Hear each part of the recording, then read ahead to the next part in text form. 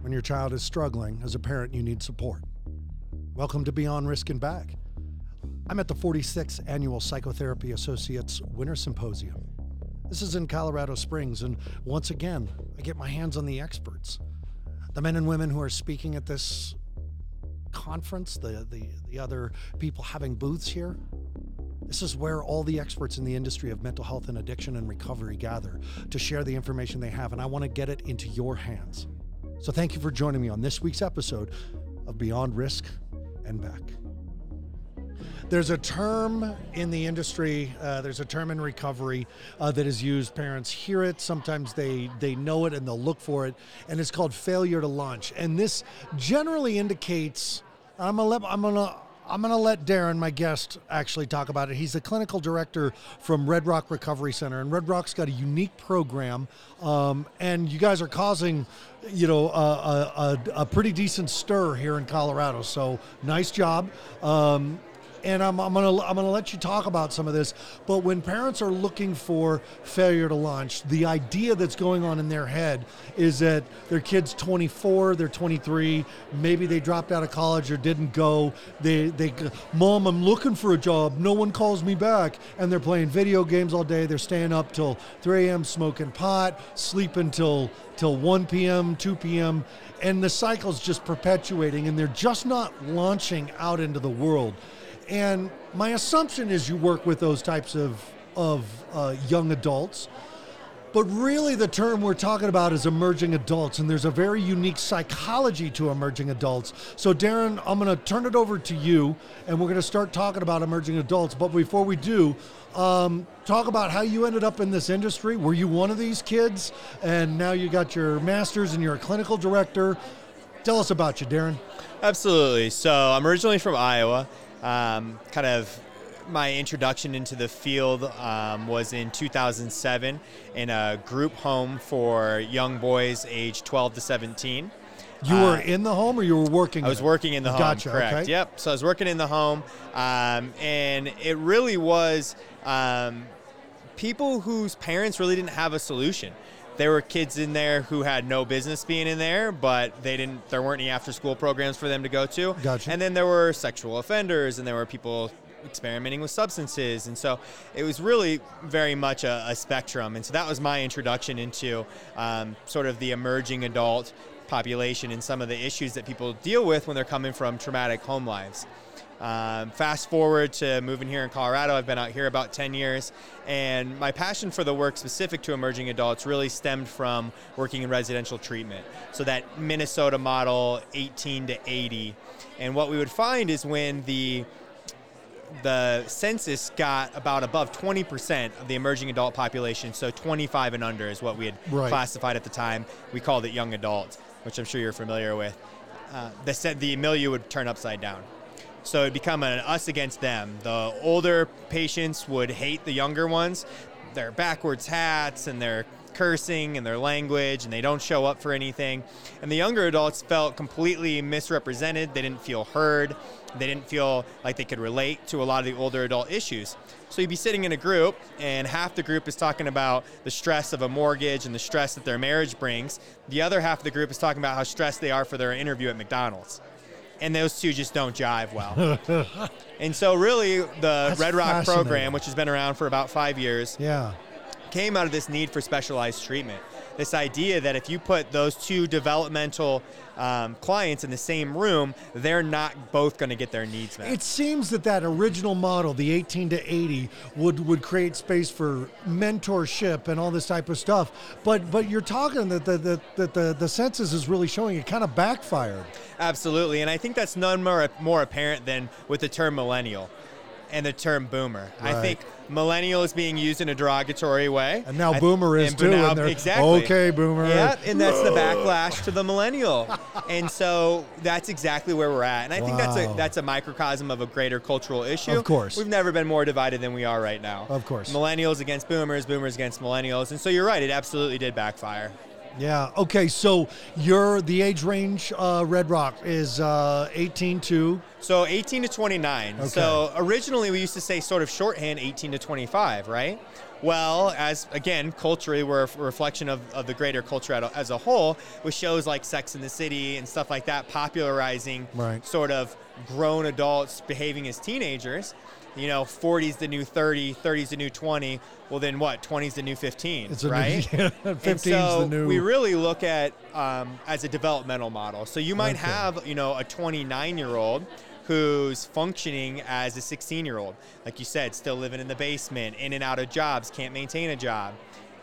You may also find a 23-year-old who has a house, a mortgage, 2 kids, and running their own business. Right. So you really can't treat those the same.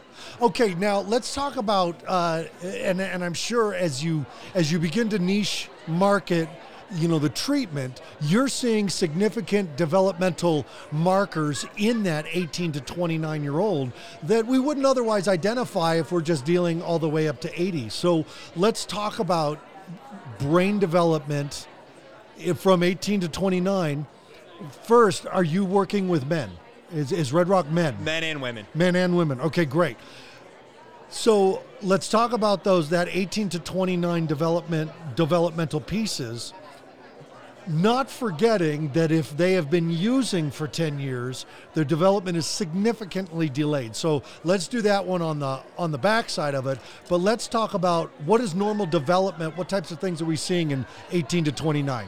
Absolutely. So I don't know the last time you hung out with an 18 to 29-year-old. I have a 23 and a 24-year-old. Yep. But if you remove the addiction piece, they're a difficult population.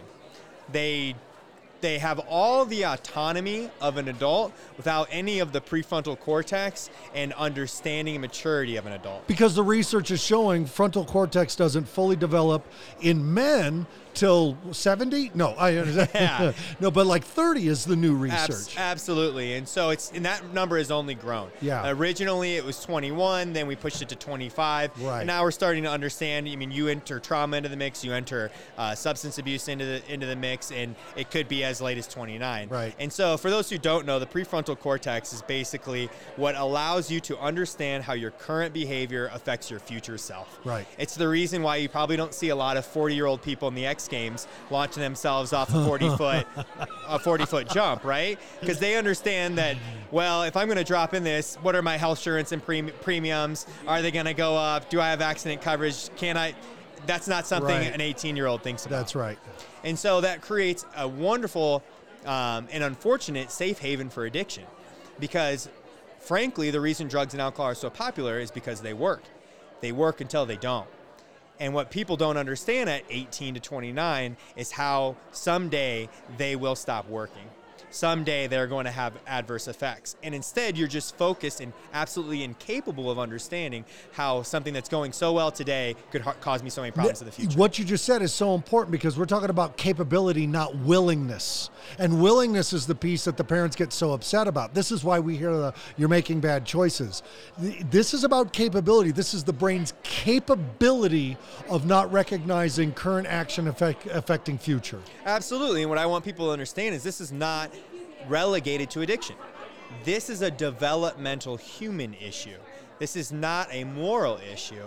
And that's why it's so frustrating and you bang your head against the wall is why don't you understand why this is going to cause you problems? Nobody in that developmental age range understands. It's just unfortunate some have addictive tendencies and some don't.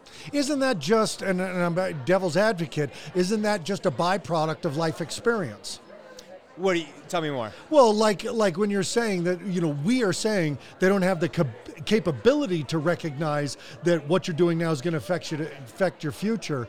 Is that just because they don't have as much life experience as a 40-year-old who goes, when I did that in my 20s, I didn't move very well for a week and I lost some work and got fired? And so this goes to the piece that you mentioned in the question, which is when your brain is forming around addiction. So not only do you not have the prefrontal cortex, but the connections you are making are now forming around addiction, around dopamine rewards systems, around maladaptive behaviors, around lying, stealing, cheating, the rules of addiction.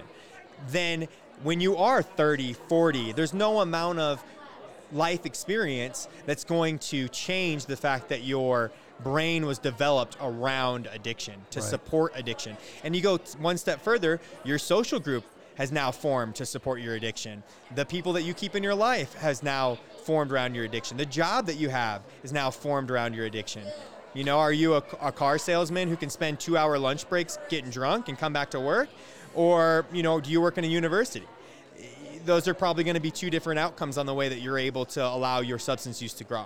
The term you used in the beginning that I want parents to start becoming familiar with is emerging adults. This is the 18 to 29-year-olds.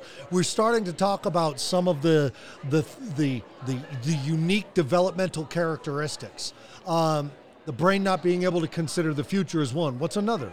So you hit on the word unique, and I think that that's really important takeaway here, is that this is a unique developmental stage, and it's defined by in-betweenness. It's defined by the fact that you're not an adolescent anymore, but you're also not an adult. And you'll never fit into those two categories in that developmental stage. And unfortunately, for some people, it's easier to align with adolescence in certain situations, right, and then align with adulthood in other situations. And I think that that's the frustrating part for parents. It's got to be frustrating for the emerging adult as well, is that sometimes they still feel like a child, and sometimes they're wondering why they don't have $120,000 a year in a job that they love, and like this gets blamed on being a millennial, you know, that you've come out expecting all this stuff and you've got to earn it and create it, but we're still talking about some childlike brain function going on. Absolutely, and a great example is finances, right? So you kind of touched on that. So I have all of this responsibility. I'm expected to move outside of the house. I'm expected to do all of these things. Pay taxes. Exactly, but I'm on my parents' insurance. So my parents feel like they can dictate my treatment. They feel like they can dictate who I see. They feel like they can dictate all of these things. On the other hand, they want me to be strong, independent, and on my own 2 feet. They're telling me to pay my bills, but I'm still on the family plan. Exactly, and so which is it? So you're willing to pay for my cell phone, and you're willing to pay for my treatment, but you won't pay for the sober living after treatment. Right. Well, which is it? Which is it? So which is it? Let's talk to the parents right now, because I'm assuming a lot of the emerging adults you're working with, their parents are paying for stuff, because you're working with people who are coming out of treatment, people who are coming to you guys instead of going to a treatment facility. So is it the parents who are paying? Absolutely. So I had a supervisor tell me this once. Your love should be unconditional. Your financial support should not. Wow, that's good. So what that means, and what I take from that, is that you can absolutely love your child and love them to the ends of the earth, but financial support should be used for things that support recovery.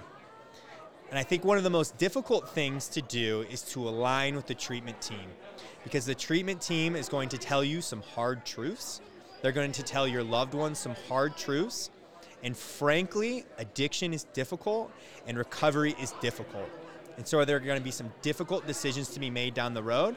And the sooner that you can have faith in your treatment team and align with the treatment team and begin spending your resources in more effective ways, in ways that have been shown and evident to support recovery, the better off that you'll be.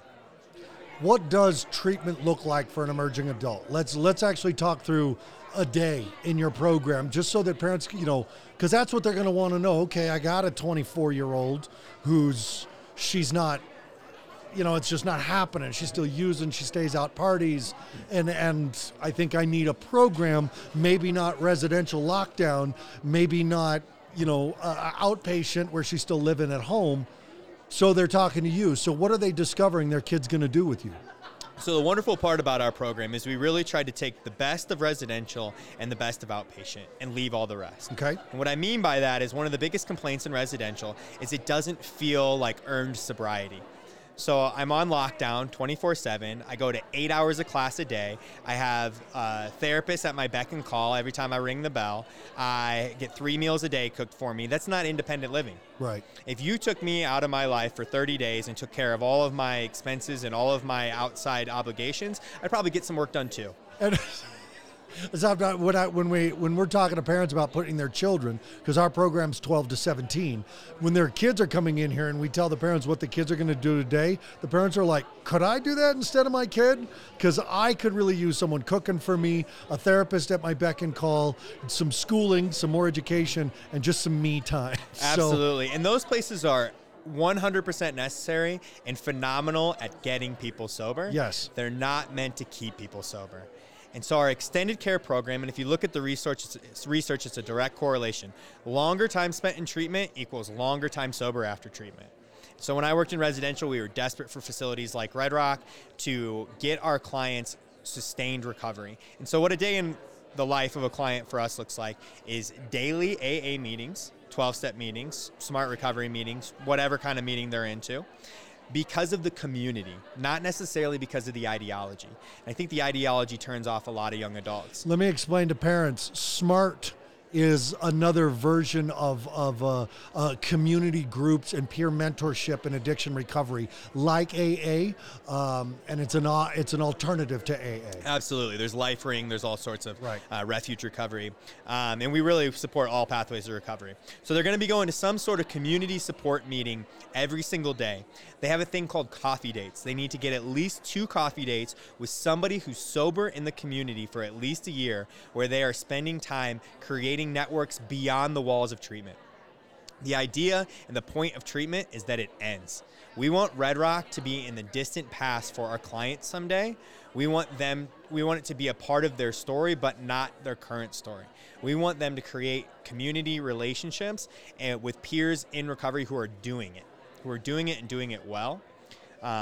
So research shows that, and you guys can all probably have an example in your mind of this, that the number one influence in a young adult's life or an emerging adult's life is their peer group. Right. They want to be a part of something.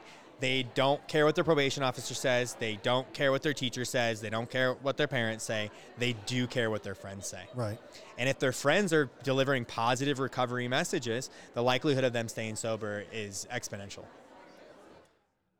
We'll get back to our guest in just a second. I got to make a quick shout out to 2 organizations that have really helped out Fire Mountain and Beyond Risk and Back at our booth here at the Winter Symposium. First is Guayaki Yerba Mate. They have given us cases and cases of this amazing, incredible drink to hand out to other people, to get people in the industry of mental health and addiction to understand the benefits of Guayaki Yerba Mate and brain recovery, brain building. I could spend an entire episode, which I did, by the way, with one of the co-founders, David Carr. So go listen to that Beyond Risk and Back episode. And you can always Google benefits, scientific research behind yerba mate, and you will understand why we give this drink out to people in the industry. This is a hidden gem that is getting more and more popular. So please support us being supported by Guayaki Yerba Mate, and go pick yourself up a can and get some for your teens. And then second, I need to thank Psychotherapy Associates Winter Symposium people themselves for letting us be here and broadcasting this show and helping us email all of the speakers to get the information, the new cutting edge research in brain development, addiction recovery, mental health. And I get to interview these incredible people and get their information into your heads, parents. So thank you to Winter Symposium and thank you to Guayaki. Okay, let's get back to our guest. Darren, let's continue with a day in the life. Absolutely. So one thing I wanted to talk about too is our gender-specific treatment. So the research shows, and you can actually just ask them, and they'll tell you how big of a distraction a romantic partner is in early treatment. Right. If you have a young adult or emerging adult in your life, you know that they're crazy about the opposite sex, or they're crazy about romantic relationships, and many of them have left treatment because of it. Many of them have relapsed because of it. And so it's really important that we have gender-specific treatment.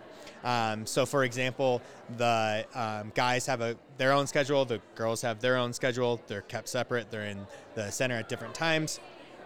So like I was talking about the coffee dates and the importance of community integration. So community integration, we've actually taken a step further and not simply outsourcing it to the community of AA, but incorporating it into our therapeutic practices. So having clinicians taking clients out into the community to be a part of a fun, exciting, and active recovery. Now we're extremely fortunate to be in Colorado, where there is a huge active community that instead of going out to a club on a Saturday night, They're in bed by 8 because they're waking up at 4 because they got to be on the mountain at 6. Because there's an active hiking community. Exactly.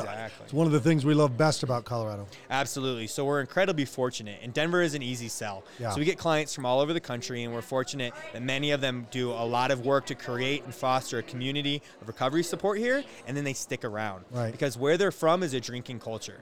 Where they're from is a using culture. Right. If they're from the East Coast, there's a lot of heroin in use. If they're from the Midwest, there's a lot of meth use. And if they're from the South, there's a lot of drinking. And so all of those different places come here in a sort of a centrally located Denver, and they get exposed to things like rock climbing, hiking, skiing. You name it. Right. And with all the advantages of a large city, stuff to do, concerts to go to. Sports games, we got it. Yep, and so that brings me to a central piece in treating the emerging adult is you gotta make recovery fun. 50 years ago, recovery was relegated to church basements, smoking cigarettes, and drinking coffee. It's a very different scene right now.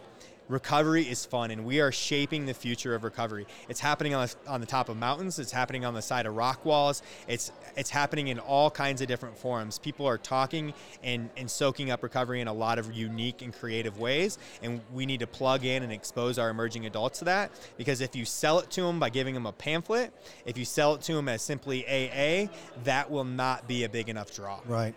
Now, how about life skills, like you talked about balancing a checkbook and things like that, because some of your kids are still on mom and dad's ticket.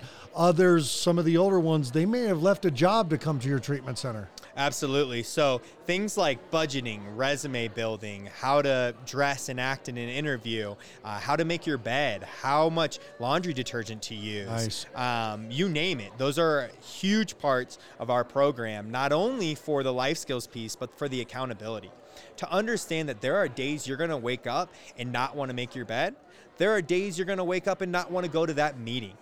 And going to that meeting could be the difference between whether you go to that meeting tomorrow, the next day, and the next day. Right. Or whether you're one of the countless stories that you hear every day in the rooms of AA about how I stopped going to meetings, stopped seeing my sponsor, and I eventually relapsed.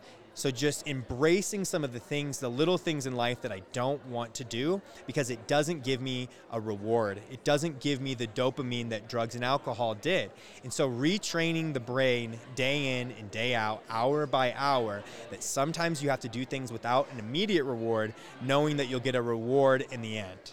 Darren, let's talk about Red Rock and give some contact information and everything as we wrap around here. Absolutely. So again, we're in Lakewood, Colorado. So we're on the west side of Denver in a suburb, nestled right up against the foothills. Casa Bonita, baby. Absolutely. I used to live in Lakewood. Casa Bonita, baby. So we're in this wonderful place where we have the mountains right to our west, yeah, and we have the city right to our east. It's a great place. Absolutely. And so you can take advantages of kind of both of the best things that Denver has to offer. One of the great things about our treatment is that we are 90 days with an open-ended OP if they want to continue to utilize their services. What I really love about this is that we are not incubating our clients. They are living life. They are going to work and getting offered marijuana by one of their cooks. They are getting invited to happy hour after work. They are getting triggered. They are getting exposed to the world as we know it, which is going to have substances forever. It's going to have alcohol and drugs available in it forever. And it's not about incubating them from that. It's about learning how to process triggers, avoid triggers. Because after they get offered a happy hour and that thought comes across their mind and they get dysregulated, guess what? They're coming to group at 3 o'clock. You said you're a hybrid program, which means they are living in a not a facility, but in a sober house. Mm-hmm. They're coming to your program, but it's not an enclosed structure that they never get to leave. Absolutely. It's a 3-tiered system. So we have phase 1, 2, and 3, and that's basically privileges. And so phase 1 being the most restrictive, all the way up to phase 3 where they have a car, right, they're driving themselves to work.